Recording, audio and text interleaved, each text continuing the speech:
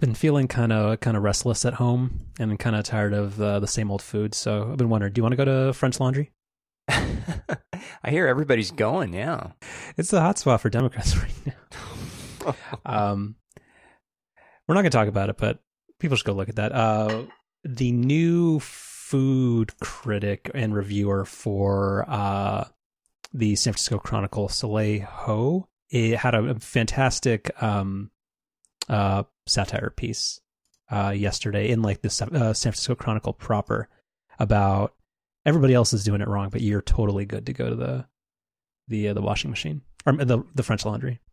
The German washing machine is not allowing anybody. We have only outdoor dining, which means only people who can break into the patio or to the balcony of my apartment. So I've of course never personally been to French Laundry. Mm-hmm. I actually only know one person directly who has been, and this was well before the pandemic. Yeah. He was able to go as a really, really nice birthday present. I think it was like a milestone birthday or something. What's a milestone birthday? One that ends in 0? Yeah, exactly. Wait, so was this one? I'm assuming everybody you know is basically the same age as you. So does that mean this was 10 years ago or like 2 years ago? 2 years ago. Okay. And this is a guy who like enjoys like nice food and like enjoys like a nice dining experience. And so I was like really excited when he told me he was going, and I was excited to ask him about it, after he went. Mm-hmm. And he was like, I obviously like super grateful to like my family who like brought me and treated me and everything. But it was fine. I was like, oh, okay. That sounds right, because we've talked about the diminishing returns of fine dining. I think this is like much like you have your, I forget if it's the corollary or the axiom about getting a new phone every year. Like one of mine is that there's just kind of like it's like the Laffer curve. Like there's a thing where there's a fat part of the curve where like you approach like $50 a person fine dining, like pre-drinks cost of food. And that's kind of your best ROI, like per dollar spent on eating out.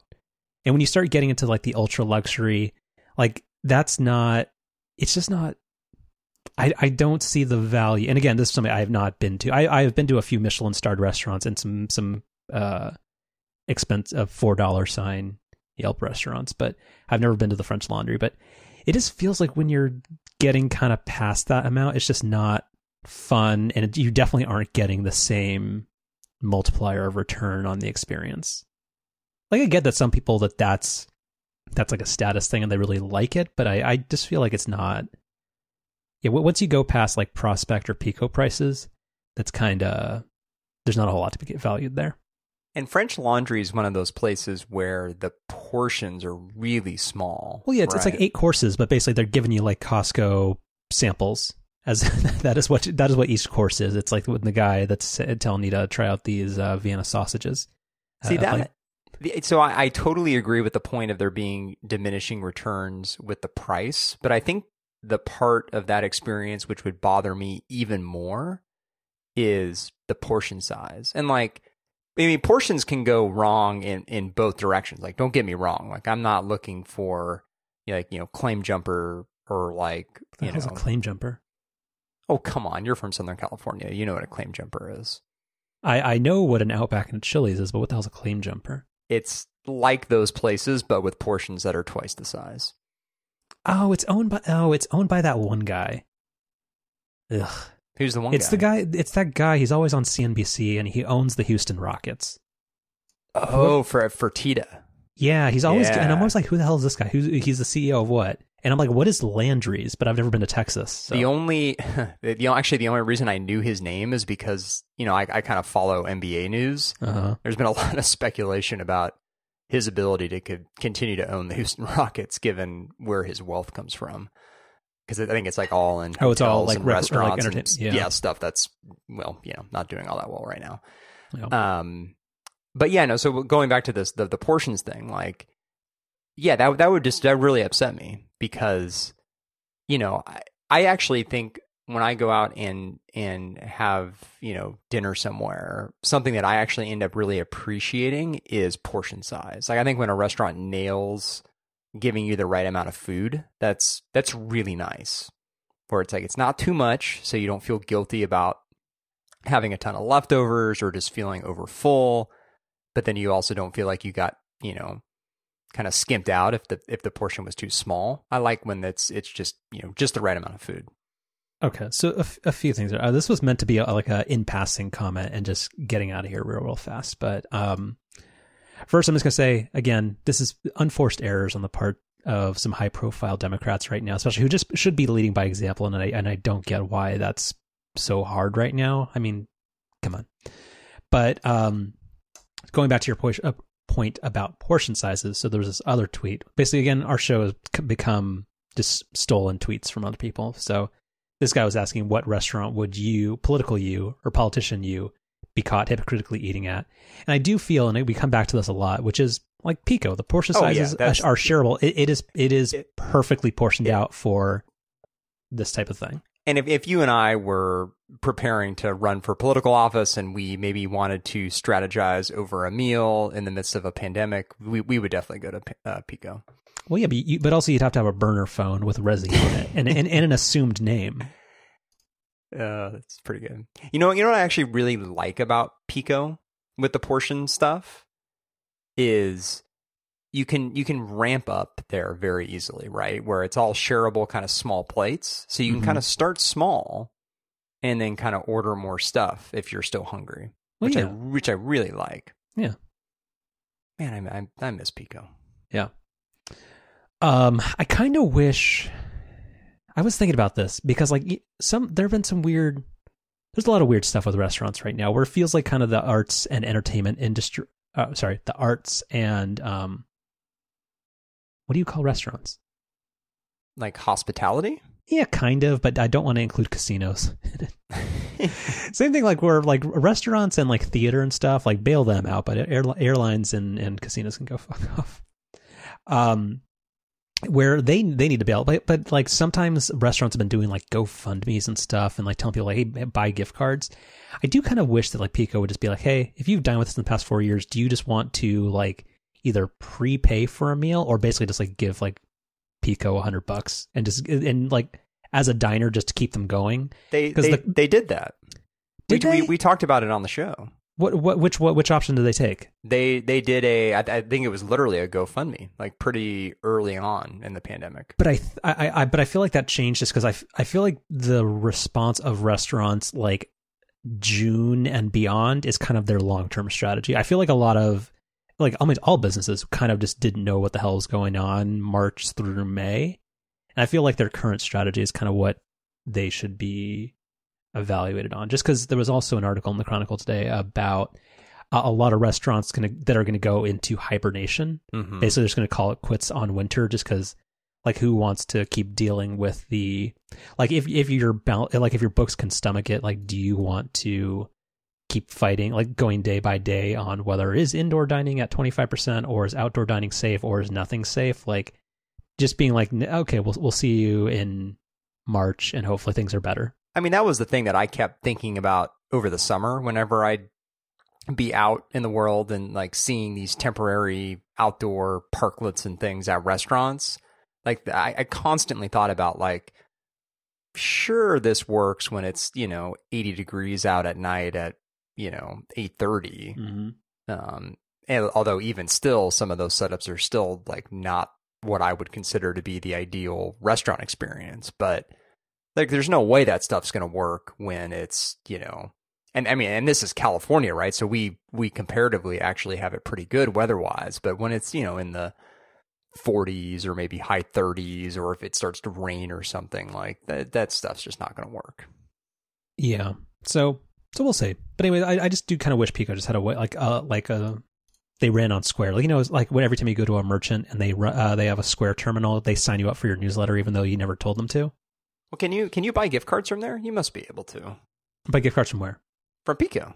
I don't know. And I've always just felt like, and this is why I would never, ever want somebody to ever get me, because somebody once gave me a gift to a restaurant I liked, and it was a nice restaurant, but I would never want to say, Oh, and be taking somebody out to dinner, and I would like to pay with his gift card. Yeah, like, but if you and I went to Pico and we pulled out, if this is, let's say August 2021, let's say maybe, and we get to go to Pico, we can pull out these gift cards that we bought in December, and we'd feel good about that. But is this we'll talk about that after the show? Sure. Is this kind of like a Tesla full self-driving where they can't book the revenue yet? Anyway. Well, from a Gap perspective, that's true, but I don't really think they care about that. They care more about the cash. But Pico is more kind of like it's kind of like like new Californian French. So maybe they go by IFRS. It's quite possible. That's a very funny joke for people. Mm-hmm. Yeah, I'm laughing inside. Joke's always good when you have to tell people that it's funny. It is, yeah. It actually makes it more funny. Not as funny as when you have to explain it, though. You're the worst. All right, so again, I intended that to be a 4-second thing because the main opener that I have is this, and it's proved very controversial because I've done this with 10 people. Not in person, I hope. No. So I'll send you the link. All right. So read the tweet. Okay. Have you seen this? I don't know. I don't think this went viral, and I don't know if Richie invented this or not. He's a food guy in the Bay Area. But the tweet is, "What's the proper order for unloading the dishwasher?" An example picture of a dishwasher is labeled 1 being the lower rack, like the main rack. 2 is the upper dish rack, and 3 is the silverware little situation thingy. So I have a very strong thoughts on this, but what is yours? I do too. As the person who's regularly in charge of emptying the dishwasher in the household, I also have strong feelings about this. And to clarify, this is even getting into the complex calculus of loading a dishwasher properly. This is only unloading. Yeah, this is only unloading. Correct. Loading is for a different show. So, the picture that's in this tweet is wrong. Let's just what do you mean? That the order is not right here. No, it's just labeled. It's not saying you should do it 1, 2, 3. They're just labeled. Okay. So you tell me. So again, I get it. I explained what the areas are for the listener that doesn't have access to this unless they have a smartphone with an internet connection. Just give me numbers. What is in the order of operations first to the end? What is your order? Okay, so first is number 1. Second is number 3. And last is number 2. Okay. That's the only right answer. It's still wrong, but it's less wrong than most people I've talked to. So you do, let me guess, you do 3, 1, 2. Damn right. Yeah. That's fine.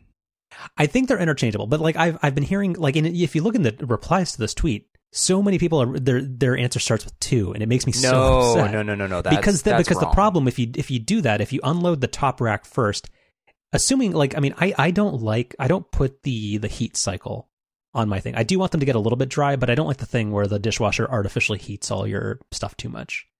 So ostensibly, when the thing is done, and you have the fancy LG dishwasher, so it probably makes a little song when it's done. No, we actually have a Thermador dishwasher, which is actually isn't that a Cuban cigar smoker? Nice. It's actually made by. I'm not even joking, isn't it? No, it's made by Bosch, which is the company in this photo. I think they make a very large percentage of dishwashers. Now we have a Thermador because it came free when we bought the range that we bought. Okay. But it is Wi-Fi connected. Fun fact. Mm-hmm.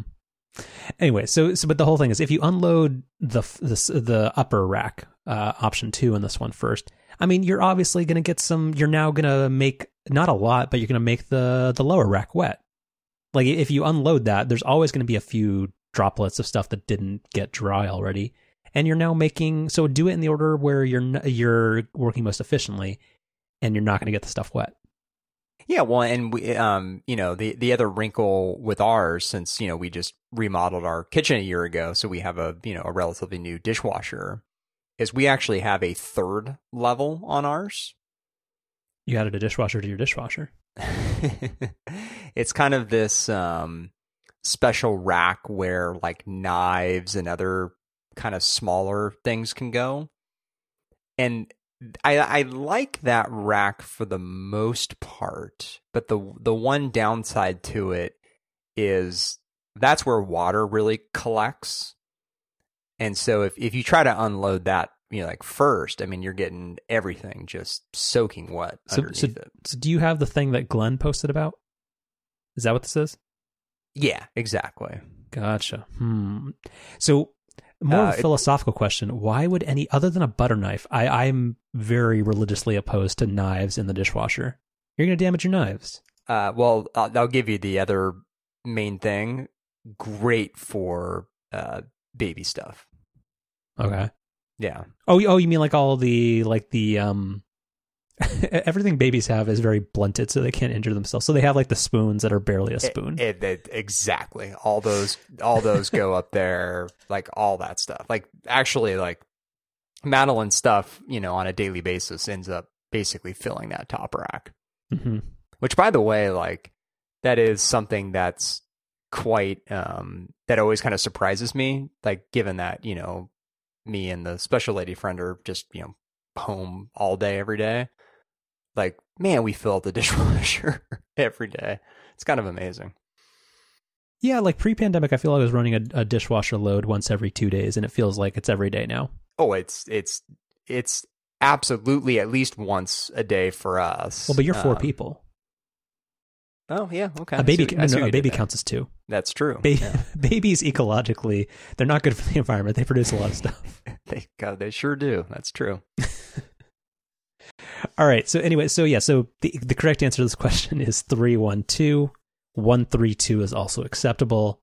How is that even a debate? Who are the monsters who are... Look at the replies to this tweet. So many people are starting with 2. Never look at the replies or the comments. But this one is okay. Where, yeah, thank you, Hillary Canavan. Yeah, you understand what's up. I'm 312 no matter... Yeah, okay. These people are all nuts. But anyway, I'm glad this show can go on. Thank you for giving the correct answer to this. It makes up for the heated discussion around the Apple Small Business Program. Oh, I'm still pissed about that. And here's the thing. That was the backup intro to this, and we're going to talk about it next week. I'm still mad that you don't agree with me. Like 2 weeks later. Anyway, man. God damn it. Okay, let me close this tab, close the other tab, go back to the show doc. All right. Okay, so we'll ease into stuff because I feel like our follow-up is actually going to be most of the show. 100%, yeah. So let me find the thing. Yes, thank you, photos. And I'll just post this I'll paste this into Slack provided by Salesforce. Mm-hmm. Okay.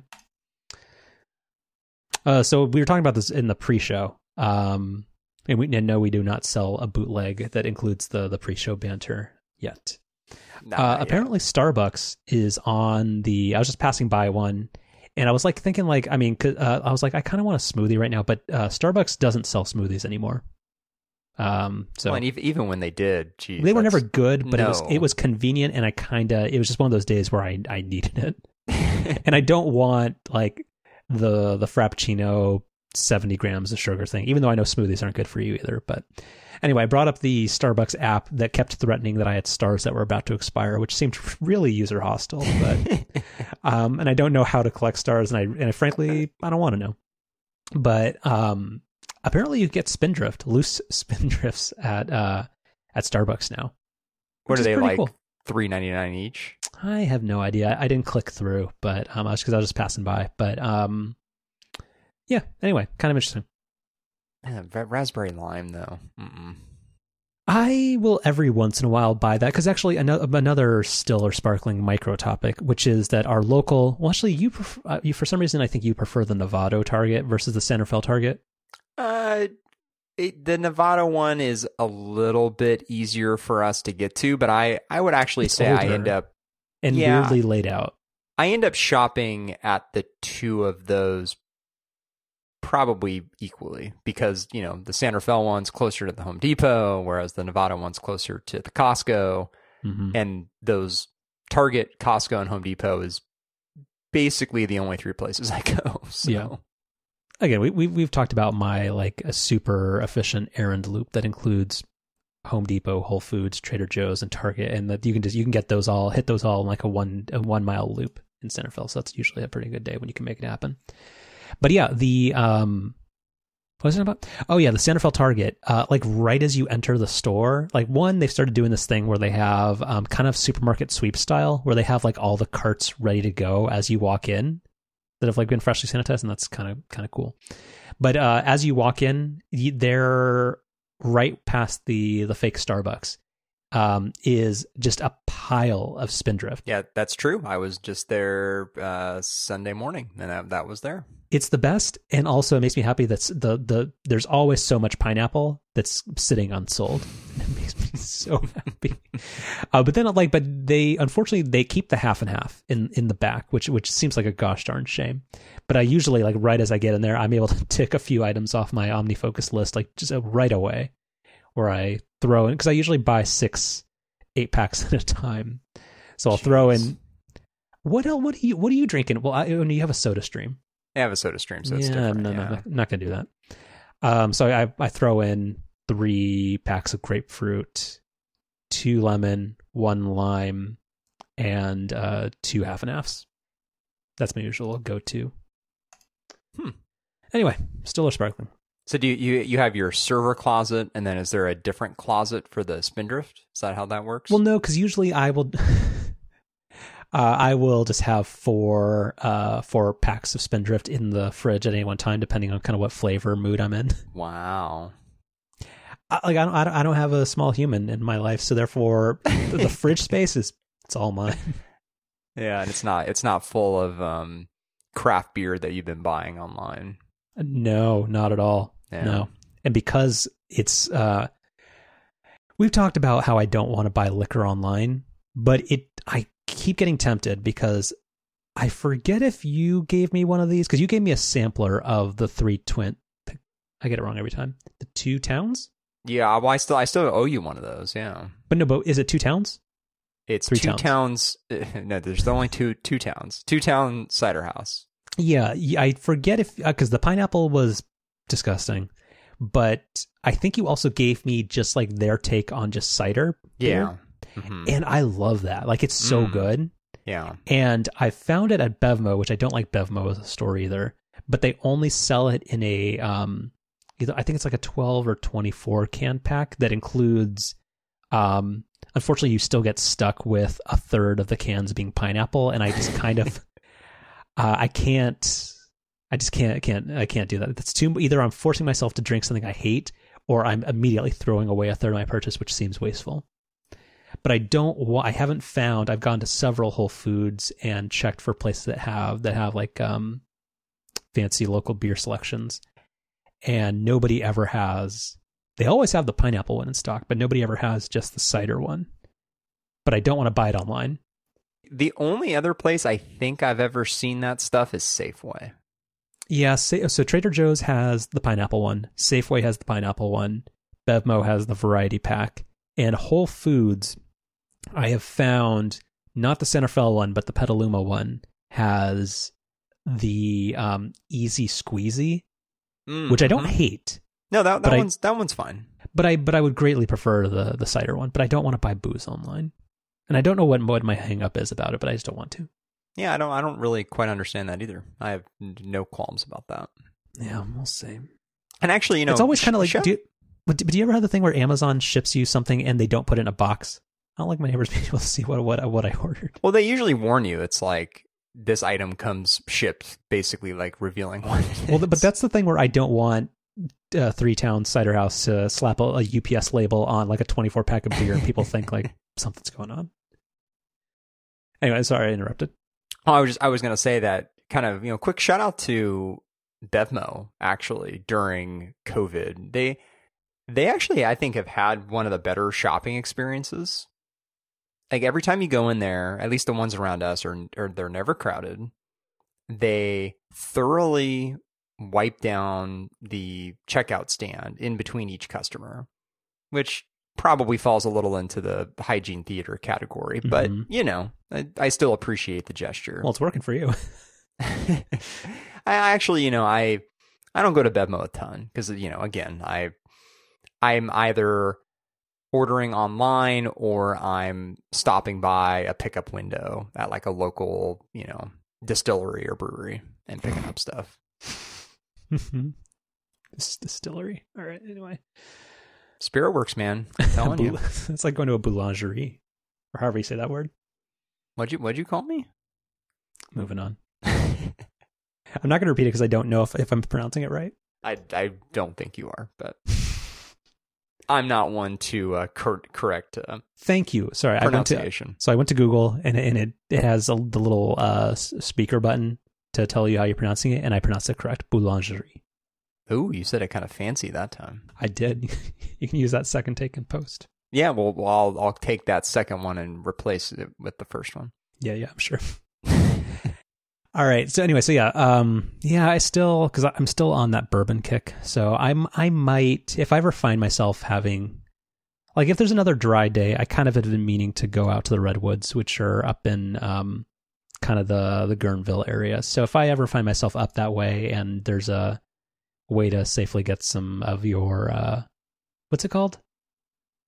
Spirit Works. Yeah. Yeah. I might try it, but I that's a lot of money to spend on a single thing.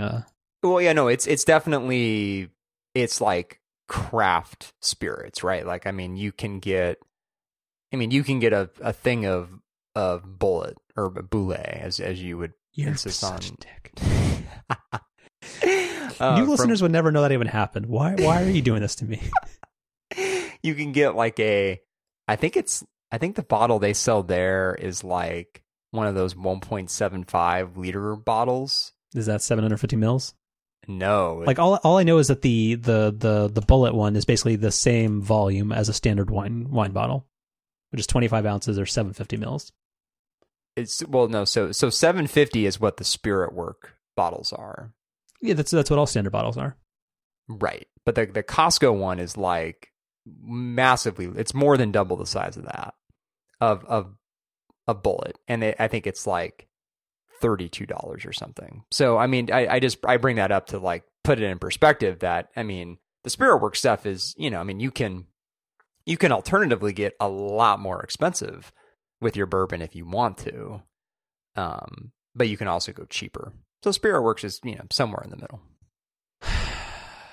Maybe. But I'm saying treat yourself. You're not going out to restaurants. You're not spending money that way. So.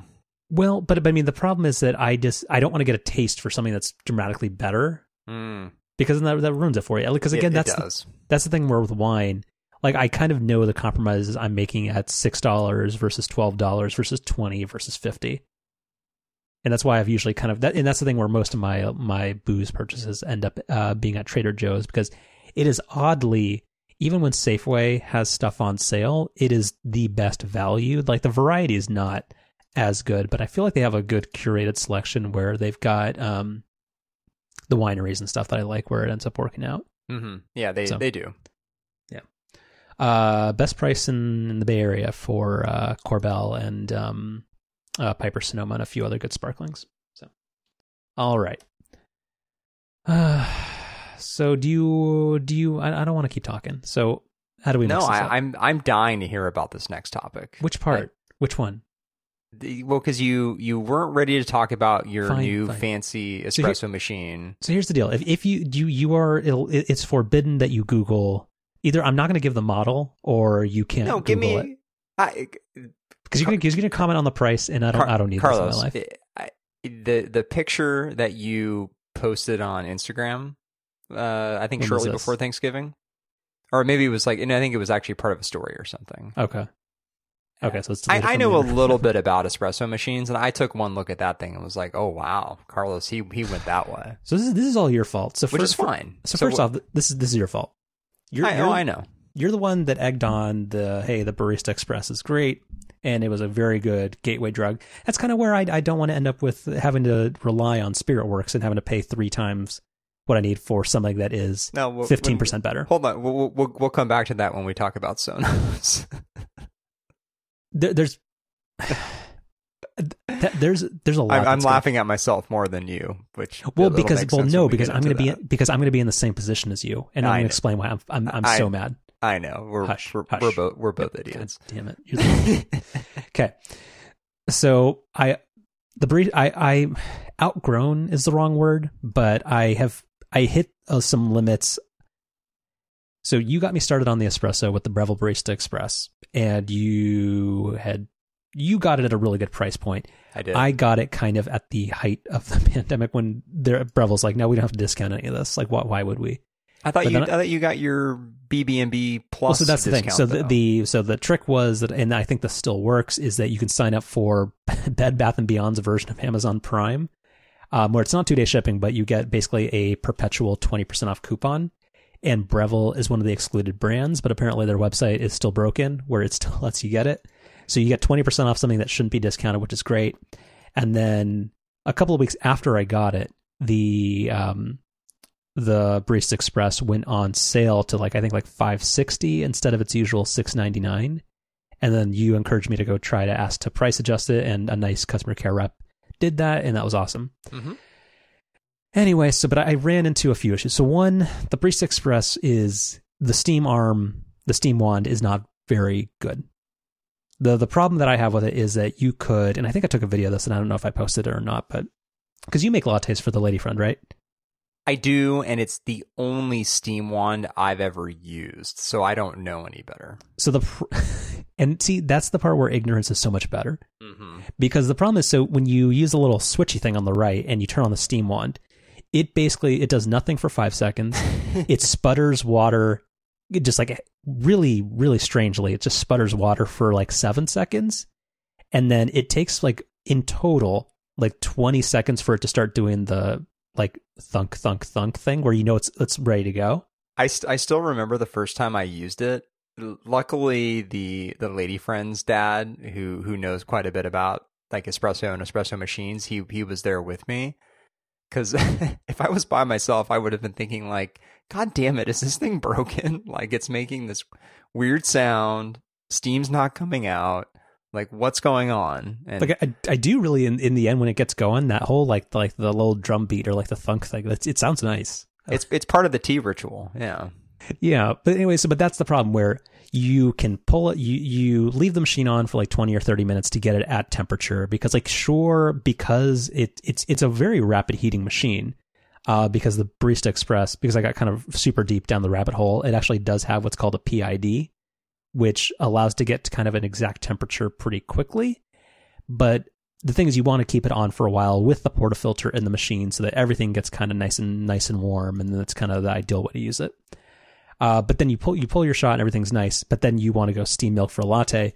But because it's a single boiler machine, you have to wait for it to kind of get the steam wand up to go, which is another 20 seconds. And then because the steam wand's not very powerful, it takes a minute to a minute 30 to kind of work through the milk. Right. And that's not good. So I don't know, that was my reason for wanting to upgrade. And kind of I had been on, and you should never do this. You shouldn't ever go find the subreddit or a message board about a product that you like or a thing that you like, because then people will go tell you, it'll be just people who are so much more into it than you. And then you just get kind of caught in a trap. Yeah. But anyway, so ultimately I was like, I do I find, and we've talked about the ritual before, and I'm I really like this. I love coffee and I like the process of this. So I'm let me look at what's better. And I went and searched through a whole bunch of models and read reviews and things like that. And I ultimately settled on kind of a stretch price of what I was willing to experiment with. And I found what's called a heat. So the types of espresso machines are either a single boiler, which is what the Barista Express is, which is where you cannot steam and pull a shot at the same time. And then for machines that you can do that with, there's two kinds. There's either a dedicated double boiler or dual boiler, or what's called a heat exchanger, which is where it has one large boiler and it has enough pressure in there to do both at the same time. Oh, that's cool. So that's what I ended up getting, and the model. If you mention anything about the price, I really won't. I really won't. So you can Google it. It's called the Profitec, Profitec Pro 500, and I bought it from Portland-based Clive Coffee because they have very, very good instructional videos. So for what it's worth, this is not as expensive as I thought it was. Oh, good. Thank God. Okay. So I got a bargain. I was, well, I won't say. I had a higher number in my head. Because, and we're not going to talk about it, but basically it's a handsome machine, man. It's really it is cool. Very, very shiny.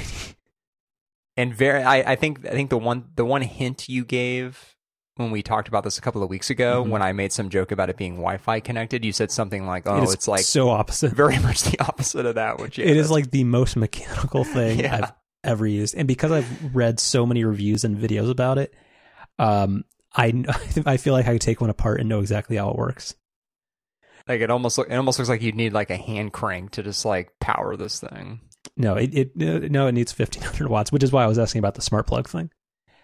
So anyway, so I got that. So it is a heat exchanger machine that has tons and tons of steam pressure. It's great. But the problem is I've had to kind of go to ground zero or like day one on learning how to steam milk, because it will steam 12 ounces of milk in 20 seconds. Wow. So that gives you very little time to like get like the proper milk texture going. So it's the exact opposite problem of the Barista Express. It seems like you get used to that though. I'm getting better, but it's very easy to get too much foam or too little. Like getting it to temperature is not hard at all, but getting the texture right is still something I'm working on. Well, so there is actually a screen on this thing. No. The PID controller. Oh, yeah. So that's the thing where you're allowed to change precisely the temperature that's inside the boiler, because depending on the lightness or darkness of the roast, you can tweak that if you want to. Man, what a world. I mean, it's pretty great. Like, I don't know, like, again, so do you see the thing where you insert the portafilter into? Like the brew head? Like right in the center there? Oh, okay. Yeah, I lost the forest for the trees there. Yeah.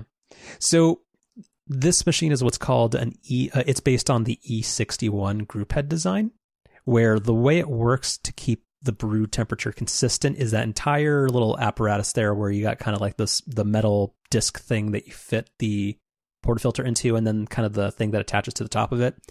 It's just cycling water that's like exactly 199 degrees through it to make sure you have a consistent brew temperature. So yeah, on the first day I had it, I burned myself real good on it. Mm-hmm. Because it's extremely hot, and it's extremely hot even when you've turned it off for a while. So, pro tip: don't do that. Anyway, I don't know. It's pretty good.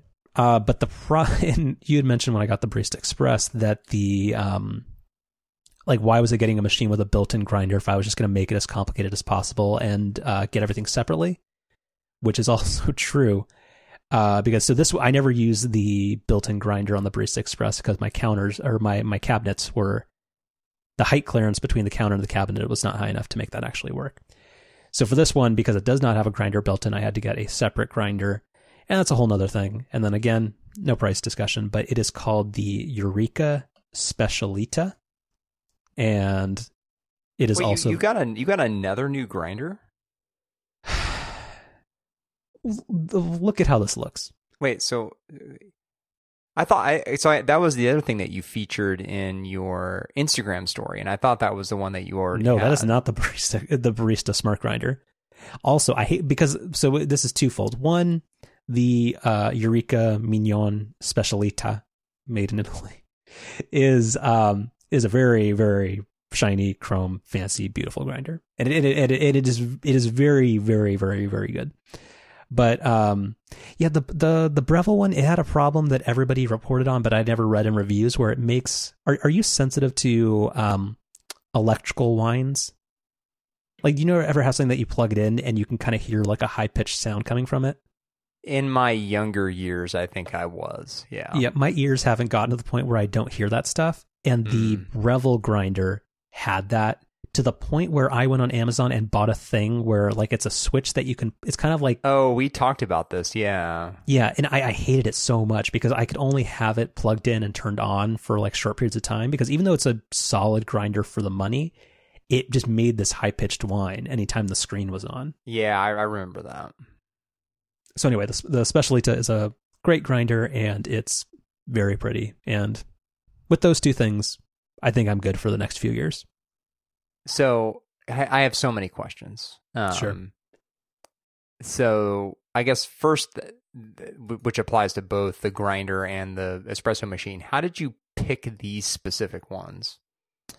I just looked at kind of what was in, because I basically put the cap.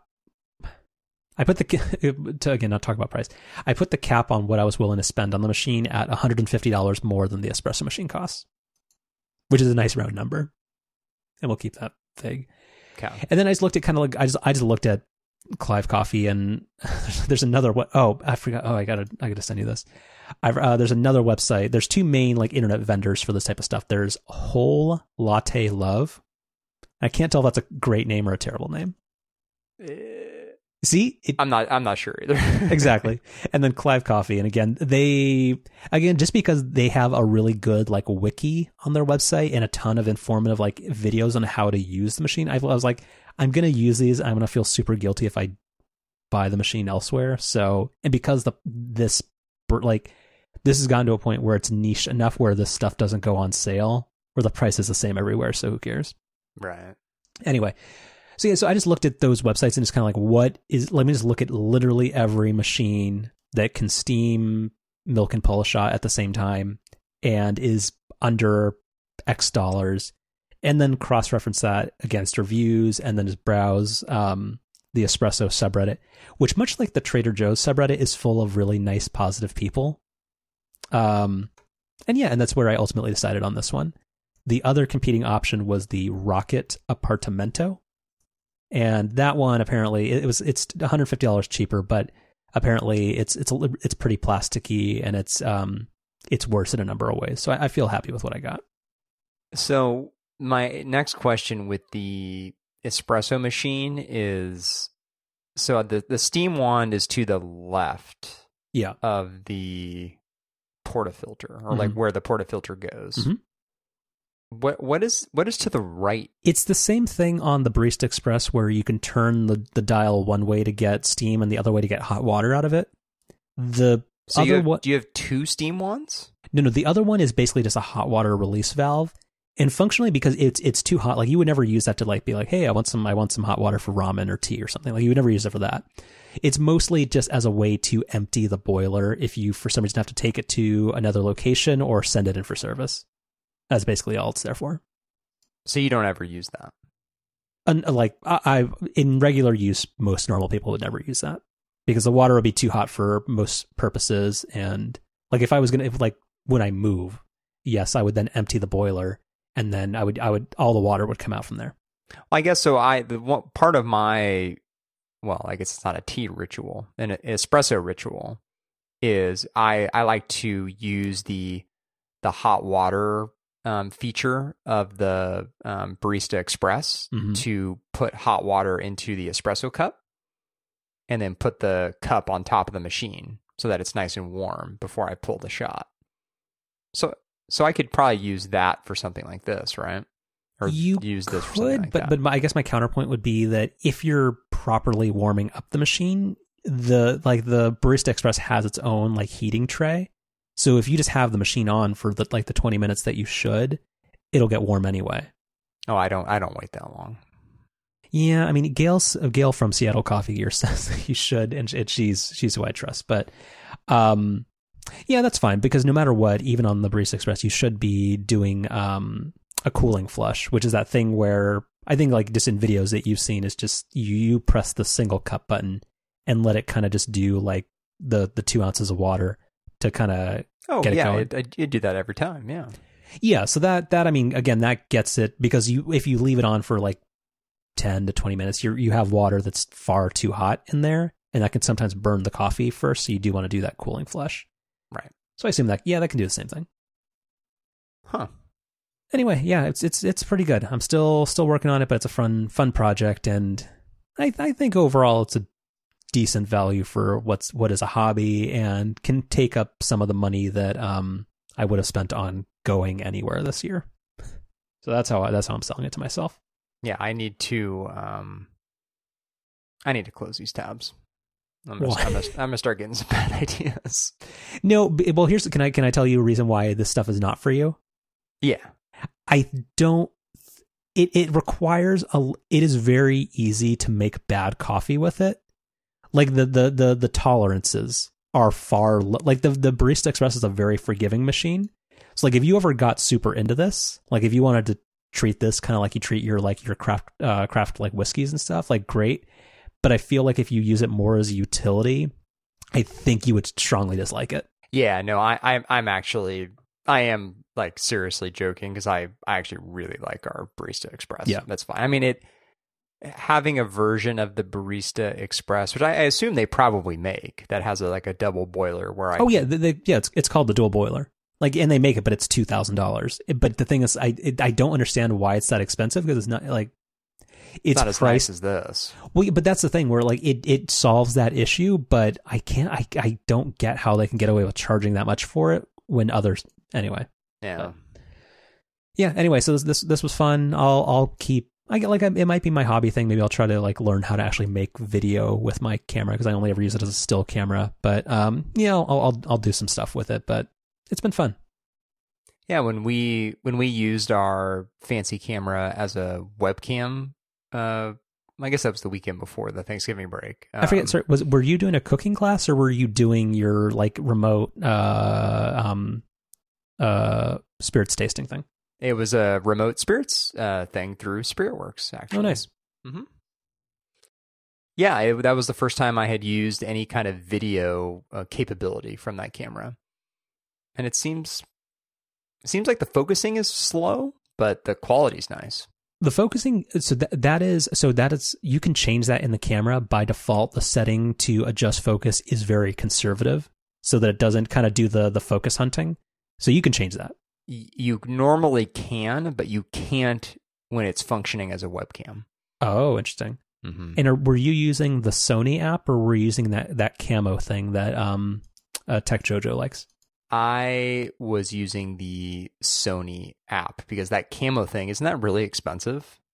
No, I thought it was like free and then like $30 for the real thing. I think it's like, isn't it? No, I think it's like $40 a year. Hold on, camo. Because that's the thing that people use to turn their iPhones into webcams too, right? Nope, $40 a year. What the fuck? Yeah. No, how dare you? I get camera pro for $39. You have to tell people that's yearly. That's I was actually looking at like because I'm going to be working from home for a while. That's been beneficial at my place of employment, and I've been thinking like, man, I really should kind of like step up my room rate score and like kind of make my setup a little bit better. Sure. And, one of my big limitations is I'm using the standard webcam in my MacBook Pro. And I'm thinking like, well, maybe I really should like think about getting a standalone webcam. But I'm like, I feel like I'm going to spend, like $100 on a webcam or something. And I'm still not going to be very happy with it. Like, but I already have these like other really nice cameras. Like I've got the Sony camera. I've got my iPhone. But I'm kind of opposed to using my Sony camera because I don't know. There's something like I wouldn't want to put wear on that for that's the thing where if you weren't on the iPhone upgrade program, I feel like you would just keep around like an iPhone 11, and that would be an amazing camera because the front facing camera on that's great. But yeah, using your real camera for that, I feel like as like if you were doing that maybe every once in a while, sure. But if you're somebody who's on calls at 2 hours or more a day, no. Yep. Yeah, that's how I felt about that. Because even like that hour-long spirits class we did, I like the camera was like pretty warm after. So I'm like, I don't really want to be doing this very often. Yeah. And then I did look a little bit into using my iPhone, and it seems more fiddly than it's worth. So yeah, I was gonna like people speak very highly of this camo thing, but I did not. That's so sketchy that it's they expensive, don't. Yeah. No, but I'm totally like. I mean, I pay fucking $40 or $50 a month for Adobe Creative Cloud. Like, if you're upfront about the fact that a subscription, that's fine. But to act like I don't like that. Mm-hmm. That's no good. All right, to round out the coffee talk, I'm going to send you a picture real quick.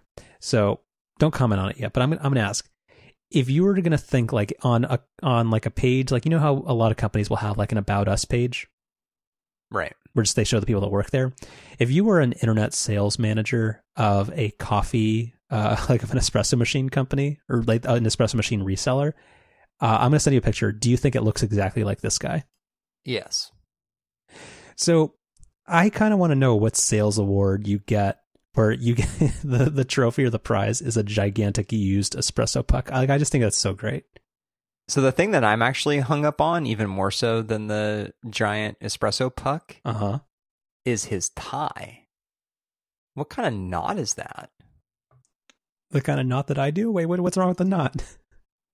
It looks like there's two different knots, doesn't it? I just think I think he's not using the classic, and not that I'm a well-dressed person, but that the whole point of a tie and a shirt combo is it's supposed to look like that the tie is like a vibrant color and it's bleeding out onto the shirt, sort of.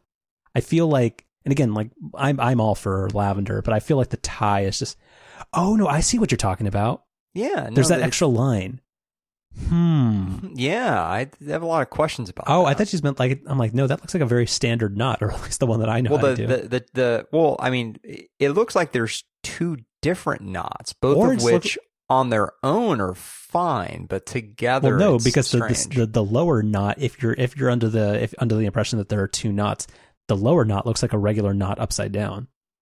Oh, that's true. This is weird. Has there been some photoshopping here? I don't know.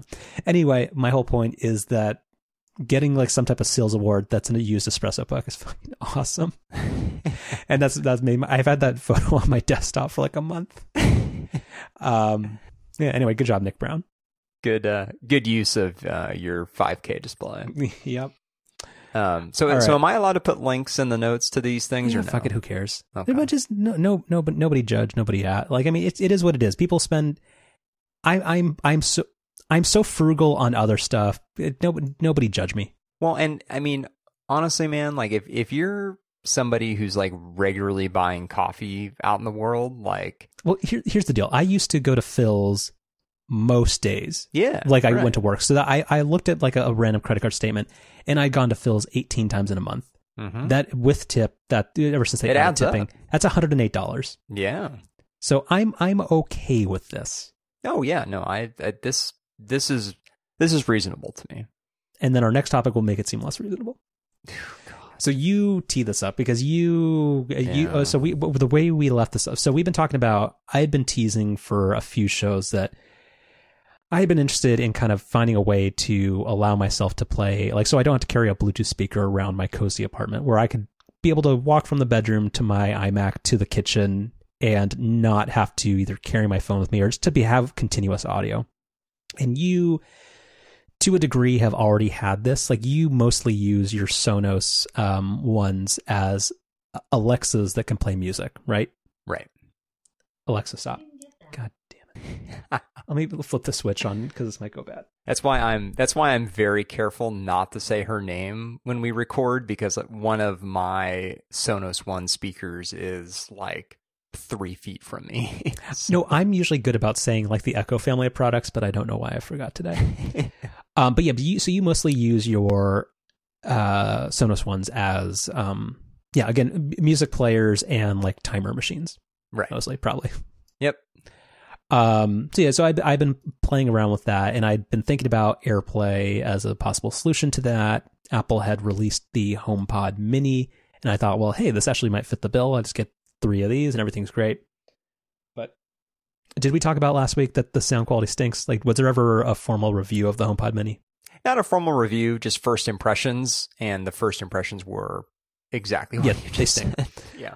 Like they're fine, but like, again, Siri's not a good assistant and they don't sound very good. And so first I want to make you talk for a while. So you're going to talk about your Sonos Arc, and also for some reason I have no idea why you bought a Sonos Move, but we'll get to it. So I want to know, so I have made a final decision on what my whole home audio solution is.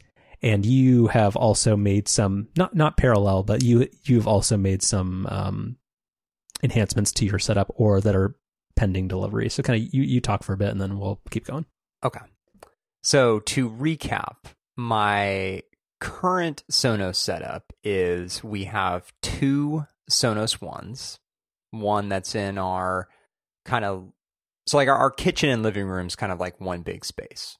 So there's one of the Sonos ones that's kind of in the middle of that space. There's another one here with me in the office.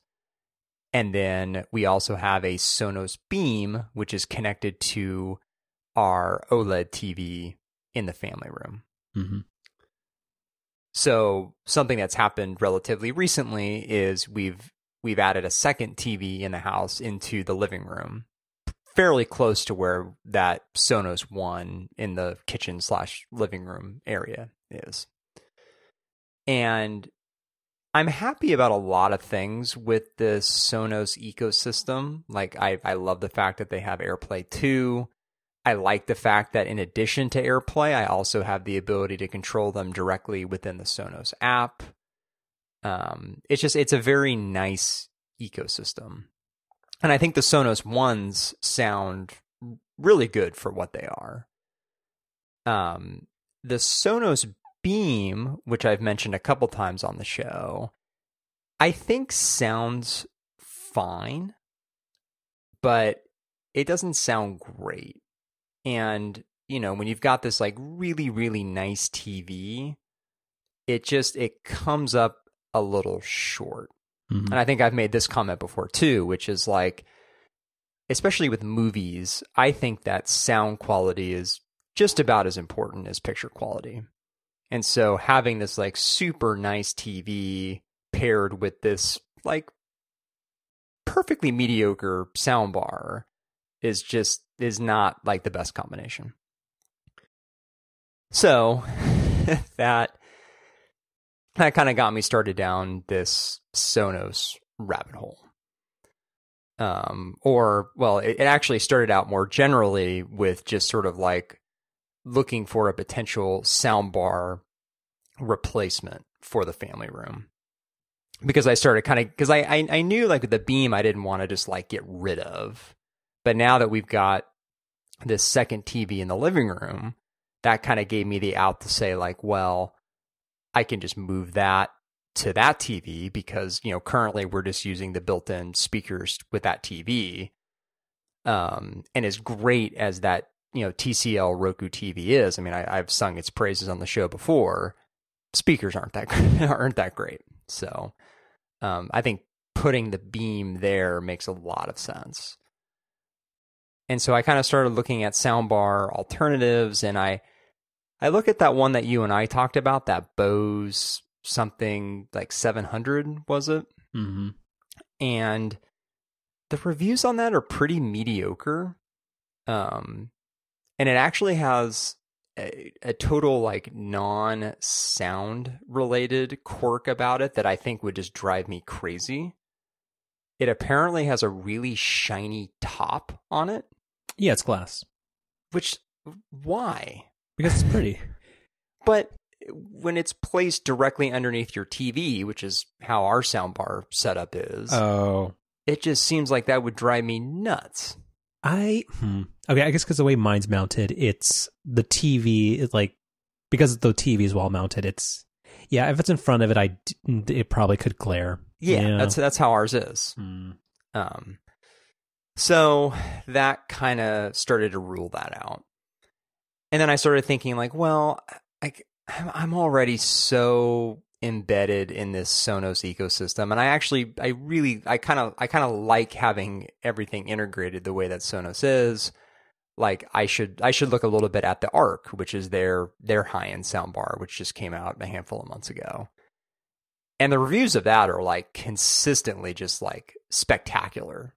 Like they're basically like, if you want a really nice, you know, home theater sound setup, but don't want to do the whole standalone receiver and separate speakers and stuff, which I really don't want to do. Like I've done it before. I've done it a couple times before, and I don't really want to go down that road.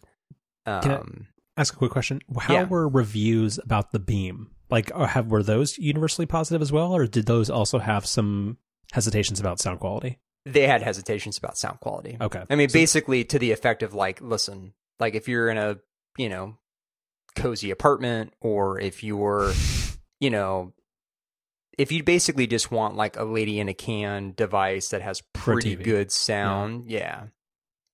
Which I knew when I bought it, but I think you're kind of famous for reminding me of this phrase from time to time about like, buying right or buying twice. Yeah, exactly. And which I feel like I've done that with sound bars, I think a couple times now. So which is actually going to be a good segue into where we're about to go with this, which is, so I kind of decided like, well, I think the Arc is what I want. Like the reviews are really good. It's part of the Sonos ecosystem. It's got AirPlay. It's got Lady in a Can integration, all that stuff. So I'm thinking like, all right, this is probably the one I want. I'll wait to buy it until, we get closer to Thanksgiving and stuff and to see if it goes on sale. So, last week comes around and I started looking at it a little more closely. And Sonos announces their Thanksgiving sales. And it turns out that the Arc is incredibly popular, which meant that... I think it's the only product they didn't discount. Yeah, it literally is. That and whatever the hell the Sonos amp is. I still can't figure... Yeah, I still can't It's for wired speakers, Ryan. What does that even mean? But why is it $450? No, this one's $650. Because there's two boxes that look this... Anyway, moving on. I've looked at their website a lot this week. Anyway. So the Arc did not go on sale, which I was kind of bummed about. But then what did go on sale was the Sonos Sub, which is their subwoofer, which also has just like excellent reviews if you start reading into that. Which, ties back to the teaser from just a minute ago, which is like, I really, really want like great sound for this like awesome TV that we have. So like I saw that the subwoofer was on sale, and I that's where I like kind of got it in my head, which I really hadn't thought of before, which is like, well, if I'm really going to go down this route of like truly investing in like a really good sound setup, like I could totally see me buying just the Arc and being kind of disappointed with the bass, because like no standalone soundbar is going to have really good bass, and that's actually something I really like in a good sound system. It is the deeper bass, or the heavy drops, as you would say. Mm-hmm. Me and Skrillex. So that's what I ended up doing. I ended up buying the Arc and then buying the subwoofer and taking advantage of the holiday sale they had on that. But neither have they're shipping mid-December, right? Something like that. Yeah, I mean the Arc is super back ordered like everywhere you look. So I bought it directly from Sonos, and yeah, I think it ships out sometime around like the 10th or something like that. So to kind of recap where that puts us. So now the Arc and the Sub will be, connected to the OLED in the family room.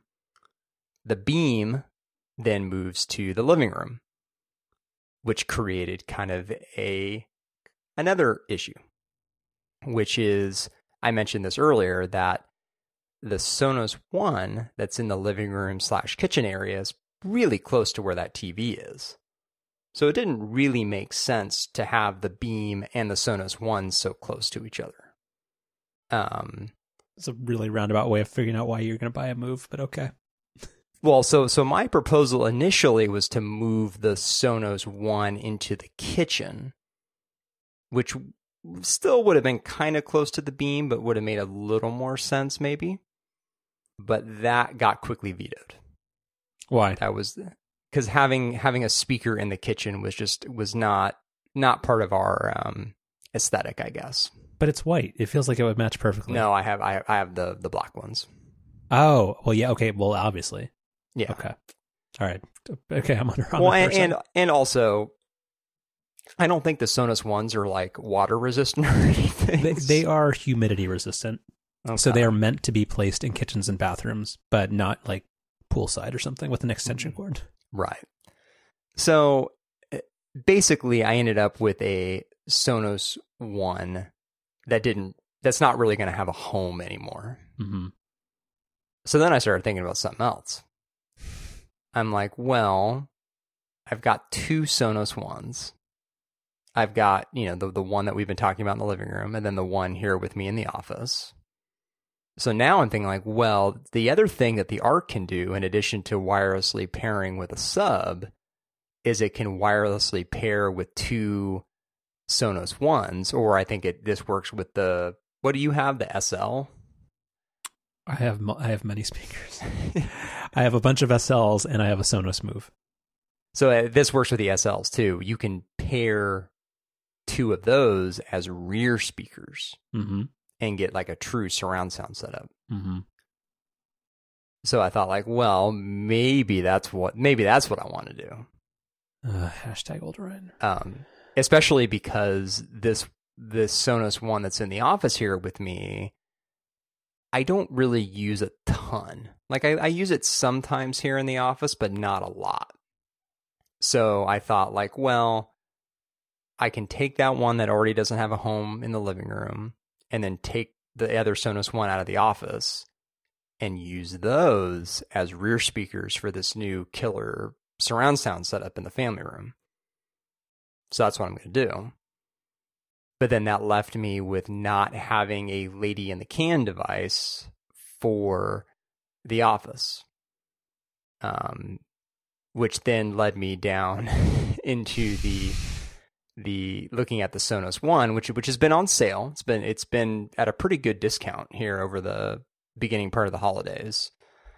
And I've been kind of on the fence about having a nice speaker that I can also bring with me into the backyard. Like I wouldn't use it a ton because again, I want to be, kind of a respectful neighbor, but it'd be kind of nice to have that ability. And also like when we eventually do start going places again, it would be nice to, have a speaker to bring to certain places.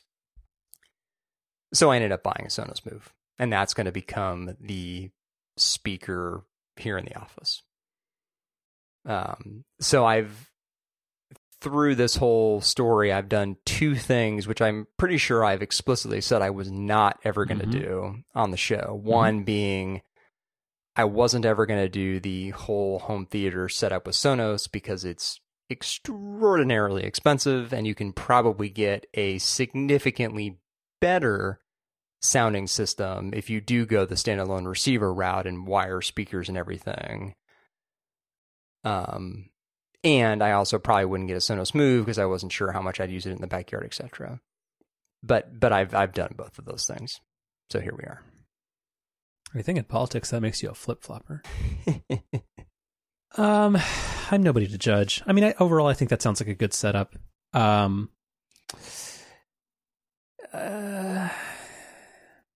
Yeah. I mean, have you already thought about like kind of where you would place the rear speakers? Like, does that layout make sense?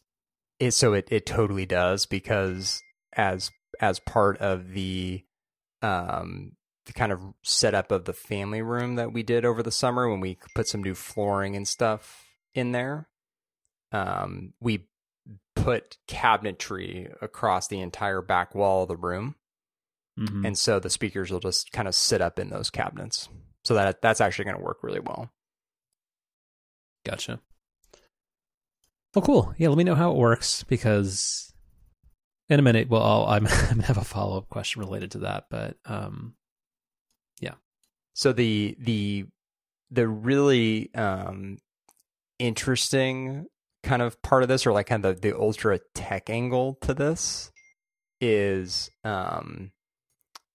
whether or not Dolby Atmos is going to work with our particular TV. Oh yeah. It's speaking of like reading Reddit forums, I've spent some time doing that, and it seems like it will.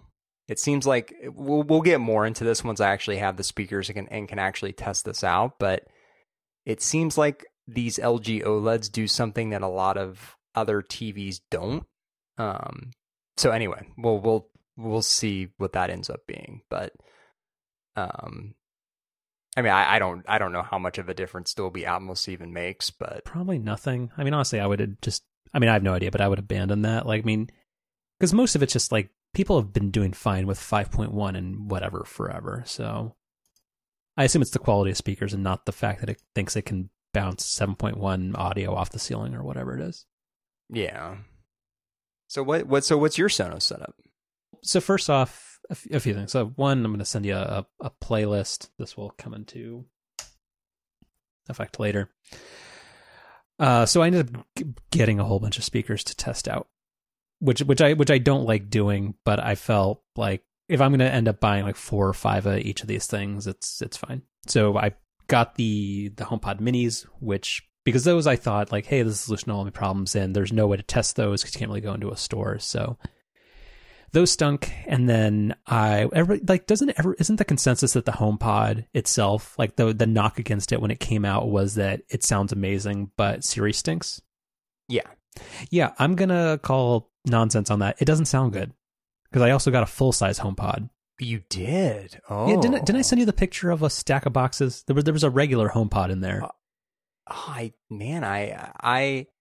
was too hung up on trying to come up with a joke because you had made fun of that neighbor that had like the 18 Sonos boxes. Yeah, but but I think their box was for an Arc. Like they have that, the gentrification font on their house. They probably have an Arc in every room, including the bathroom. It's fine.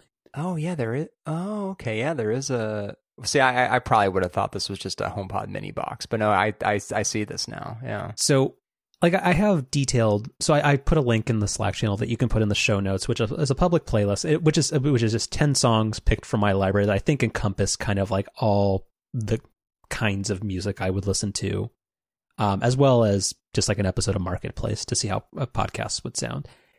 And yeah, the HomePod doesn't sound good. It sounds like, in terms of like the HomePod, where it sounds like a super, like what's the word? Like super overly processed, and the speaker doesn't sound good. Like it sounds like they're doing as much as they can to make it sound good in the package that it is. The HomePod, it just feels like most of it is that it has like really thumpy bass, which is not what I want. Like it sounds like what most people would think of as a Beats product. And it sounds like it has no EQ that you can set, and it just doesn't sound that good. So I was already like, because I was thinking that like, hey, I can try to find this on sale. Like Apple reduced the price from $350 to $299, and it seems like the HomePod goes on sale for $199 sometimes and $249 consistently. I was like, like if this would solve my problem and I would just buy 4 of these big ass HomePods and just turn off Siri, I'm fine with it. So I got one at the Apple Store. I have my little 15-minute pickup window at the Corte Madera Apple Store. And then, yeah, it doesn't sound good. So that is also nixed. And then from Sonos, I got one sample. I chose one of each because I'm if I go with the Sonos system, I'm keeping it. So I got a Move and a One SL as a little starter pack. And those I'll get to in a minute. And then I also tried one other one, which Bose makes something called, if you Google it, I don't have a link handy, it's called the Home Speaker 300, which I guess is their version of the One SL, or just the Sonos One. And that one, it also somehow sounds dramatically worse than that Bose SoundLink thing that I have and love. So that was also a dud. So what's the black Sonos box in this picture? It's a black One SL. Oh, okay. Got it. Yeah. So anyway, overall, using this playlist of objectively great songs, the HomePod Mini sounds terrible. The HomePod sounds fine, but still not very good. And also, there's a whole lot of like quality of life and like usability features that you'd kind of rank it on. And I'll get to that in a sec. Also ruled out for that. So then for the Sonos Move and the Sonos One, the Move, the two of them sound very, very similar. Like, honestly, I think I think the Sonos Move is basically a Sonos One with a battery strapped to it, a handle, and Bluetooth. That's what I assume, yeah. It does sound slightly better, but not double the price better. But it does have the advantage of being able to, like, you just pick it up, and I just want to move it to the kitchen while I'm cooking, and that's great. Or if people went places, they could go take it there. Like, I'm obviously not going to go take it out on the deck or anything, but like the move is cool. Sound quality, they're not. I honestly, like, I don't know. I always thought that like Sonos was like super good on the sound quality. I would say they don't sound amazing, but because the Bose soundbar that I have got AirPlay support, you can put them in like groups. Mm-hmm. And if you have, because the soundbar sounds so great, if you then now pair that to some of the Sonos speakers, it does like the stereo effect that sounds amazing. So collectively, they sound great. Wait, how do you do the stereo thing? Well, no, or I don't know. It's stereo is probably the wrong word, but like it sounds different. Like if I just have, like if I'm just like cooking dinner or I'm just wander around the apartment, I just create a group that includes the sound bar, the Sonos Move that's on the stump in the living room. So it's kind of like at the back of the living room, and then the kitchen. Like they don't sound the same, where it creates, like, even though they're not traditionally a stereo pair, they create that effect, and collectively they sound great. Nice. And I don't know how to explain that, but it's pretty good. So in the end, let me send you a thing. So I guess, so not to be creepy, but so you have the sound bar. Well, no. So I just sent you a link. Or I just sent you a screenshot. So my current setup is I have 3 1SLs, because for Cyber Monday they got reduced to a very reasonable price. They got knocked down to $130. Because here's the thing, I like, just like you want Lady in a Can integration on all these, I want none of that. Like, I really like the Amazon Echoes that have a screen. So I don't want any microphones. I don't want the voice assistant. All I want it to do is be an AirPlay speaker. So I have 3 1SLs, one in the kitchen, one on my iMac desk, and one in the bedroom. And then I have one Sonos Move that lives on the stump. And then the sound bar can also be linked into an AirPlay group as part of this. Right. Okay. So overall, I think that's kind of the perfect setup. And I'm pretty happy with it. And then in terms of quality of life features, there's a couple things that I want to remark upon that are why Sonos won out, which is, so in the second screenshot I sent you, do you notice the volume limit feature? Mm-hmm. Have you ever set this up on yours? I have not. No. I love it so much. So my main issue, again, as somebody who tries to be courteous in an apartment, with like the soundbar and most other things, like my volume range is usually like in the 20 to 40% area. Like, and because iOS only allows you to do volume steps in terms of 10%, like there's very little like fidelity and like wiggle room in that like butter zone for volume. But Sonos allows you on a per speaker basis to set an artificial volume limit. So on the kitchen one, I have set down to 55%. So you can adjust it where you get way more volume steps in the middle zone where you would actually want it, which is a huge, huge convenience feature. So I love that. So I think that's most of why these won out. I would say that you have to, on all the Sonos products, adjust the EQ, because at the baseline level, I think they sound pretty bad. So if you tweak it, they sound a lot better. I've never done anything other than the TruePlay thing. Yeah, that I actually have turned off. I don't know if that actually makes a difference, but I would recommend, adjusting your EQ. Mine is set to +8 on the bass and +4 on treble. I don't know. Like, I'm not sure if I'm not saying that you're not an audio quality guy, but if you care about that kind of stuff, I would maybe try it out. I think it sounds really flat and like pretty boring sounding with the default. Yeah, but I mean, overall, good setup. I like you. I mean, the whole it being in the same ecosystem is a huge advantage, and I like it kind of being all in the same family. So yeah, I think it works.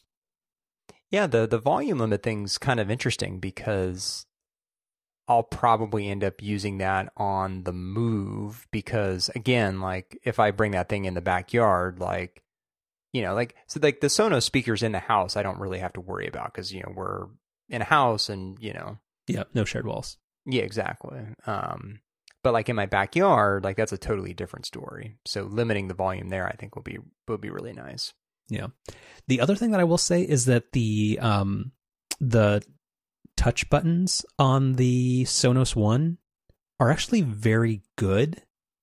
And I normally would think that kind of feature would be very gimmicky and bad, but it's really nice to be able to like be in the kitchen and just tap on it to pause whatever I'm listening to. And you can actually do swipes on it to skip tracks, which is nice. And the volume you can adjust. Like if I have like a speaker group, but I just want the kitchen to be louder, I can just tap on that and it only affects that specific feature. Right. So, yeah, it's pretty damn good.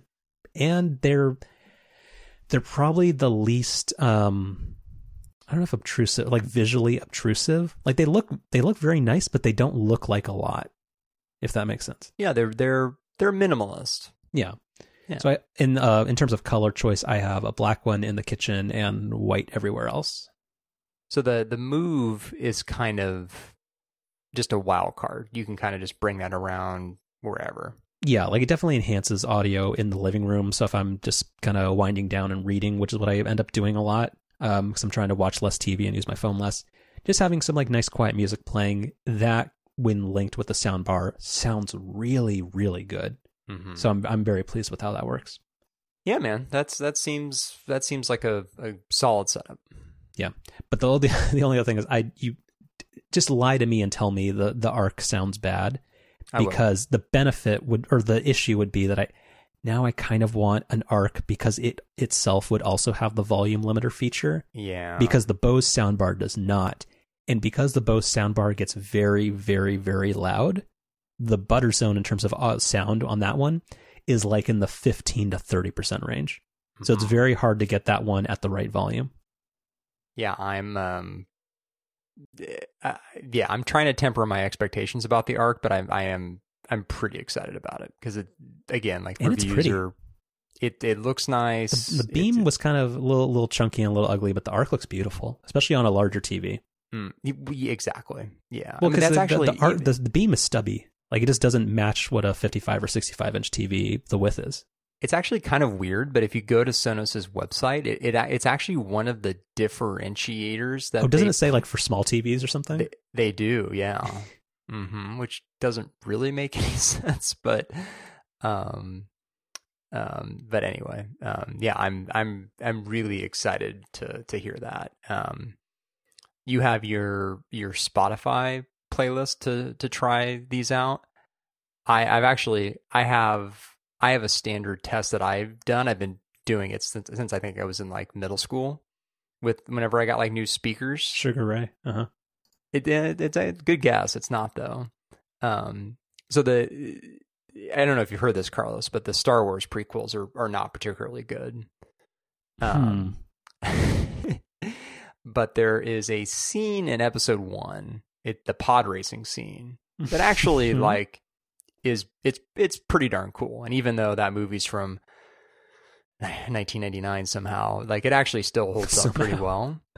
That is like the quintessential scene for testing home theater sound, because it's got really deep bass from the actual like engines of the pod racing, but then it's got this really nice orchestral score that goes over the top of it that's got a lot of the kind of treble and stuff that you want to hear.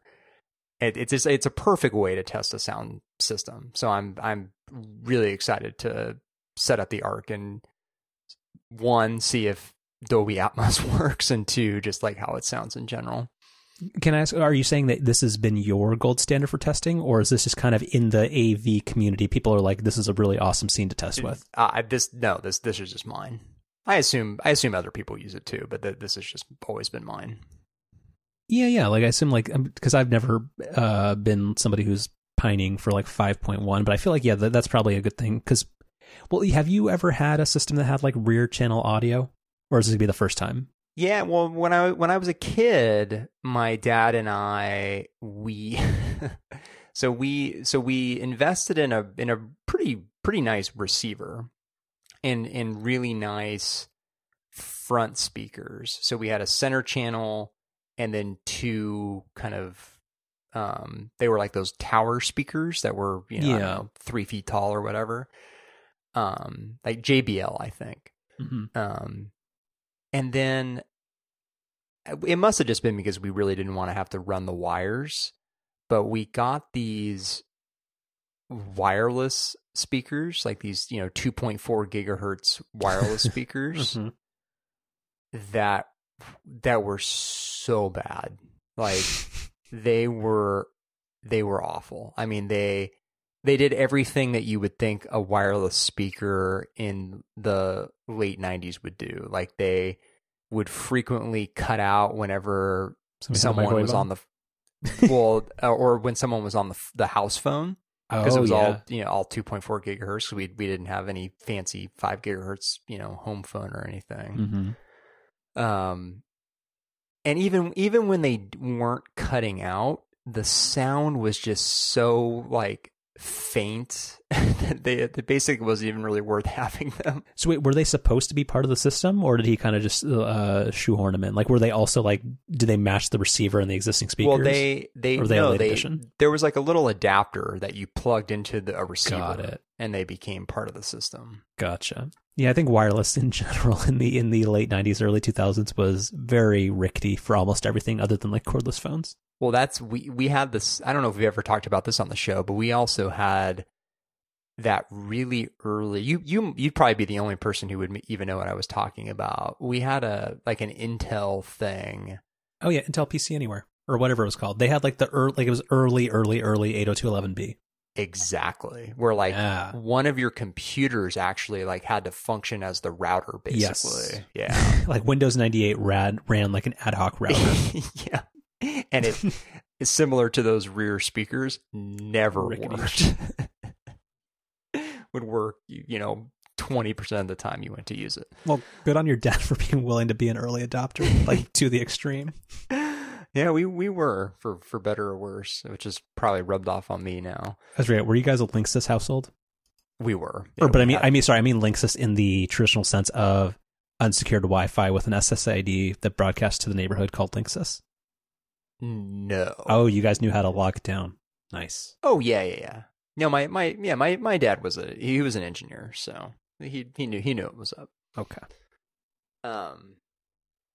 So yeah, no, this is actually going to be like the first time I've had, any kind of like true surround sound in a long time, and my hope will be that the wireless technology that powers the Sonos One rear speakers will be, a little bit better. Judging from r/Sonos, like I think most people are actually pretty like on a lot of the threads of people who are like, oh yeah, I'm getting a Play 5 or something. What should I do with my old Sonos Ones? A lot of people seem to think that using 2 stereo pair Sonos Ones as part of like a soundbar setup, it actually works really well. Good. It's definitely not something I would have bought, like if it wasn't something I already had. But just given that we already have these Sonos Ones and one of them didn't have a home and the other doesn't really get used a ton, like it just kind of made sense. Yeah. So dumb question. How does because AirPlay has kind of more of a lag than I thought it did. Because like your TV doesn't know how to delay audio. So with Wi-Fi latency, how does audio not come out of sync? I have a lot of questions about how it's going to work. I don't know if I need to, because like I also don't I assume that the Sonos One speakers, when they get set up as being just rear speakers in a surround sound setup, I assume that disables the lady in a can integration, because you don't. Yeah, the microphones are disabled by doing that. Okay, but I guess my question is like and that's one thing I didn't know going into buying Sonos Ones is I did not know they had Ethernet on the back. That seems cool. So that's actually how. So the way that I have mine set up, I don't know if this really makes any difference or not compared to just having them all connected to Wi-Fi, but the way it works is you connect any one of your Sonos speakers to Ethernet, and then it broadcasts some kind of like proprietary wireless signal to the other Sonos speakers in your house. And then basically then communicates over like a hard line Ethernet connection. So that's the way I have mine set up. Again, like I don't know if that makes any difference or not. I mean, all of my Sonos speakers are close to a place where I have Ethernet cabling, so I thought, well, I may as well do it. So yeah. But I would because I'm amazed at the fact that like across like a 4 speaker AirPlay group that like the nothing is ever out of sync. So I'm curious as how that would work with like a Blu-ray player or something. So yeah, well, so I know that like, so, you know, with this with the 2 Sonos One speakers being the rear speakers with the ARC, like that's not using like AirPlay or anything. That's using some proprietary Sonos thing, I would assume. But for that to have like basically 0 millisecond latency, because your Blu-ray player doesn't know to like slow the video to compensate for any network lag. I think you might have to do the thing which is common with a lot of this stuff, which is you might have to set some kind of manual sound delay to get the Guitar Hero thing. Exactly. Yes. Yeah. That might be something I have to end up setting up. Yeah. All right. Well, an hour and a half in, do you want to button this up? We talked about no main stuff, but that's okay. Yeah, I think I've actually got a chef special that is kind of related to what we're talking about. Sure. So I set up our Christmas lights over the weekend.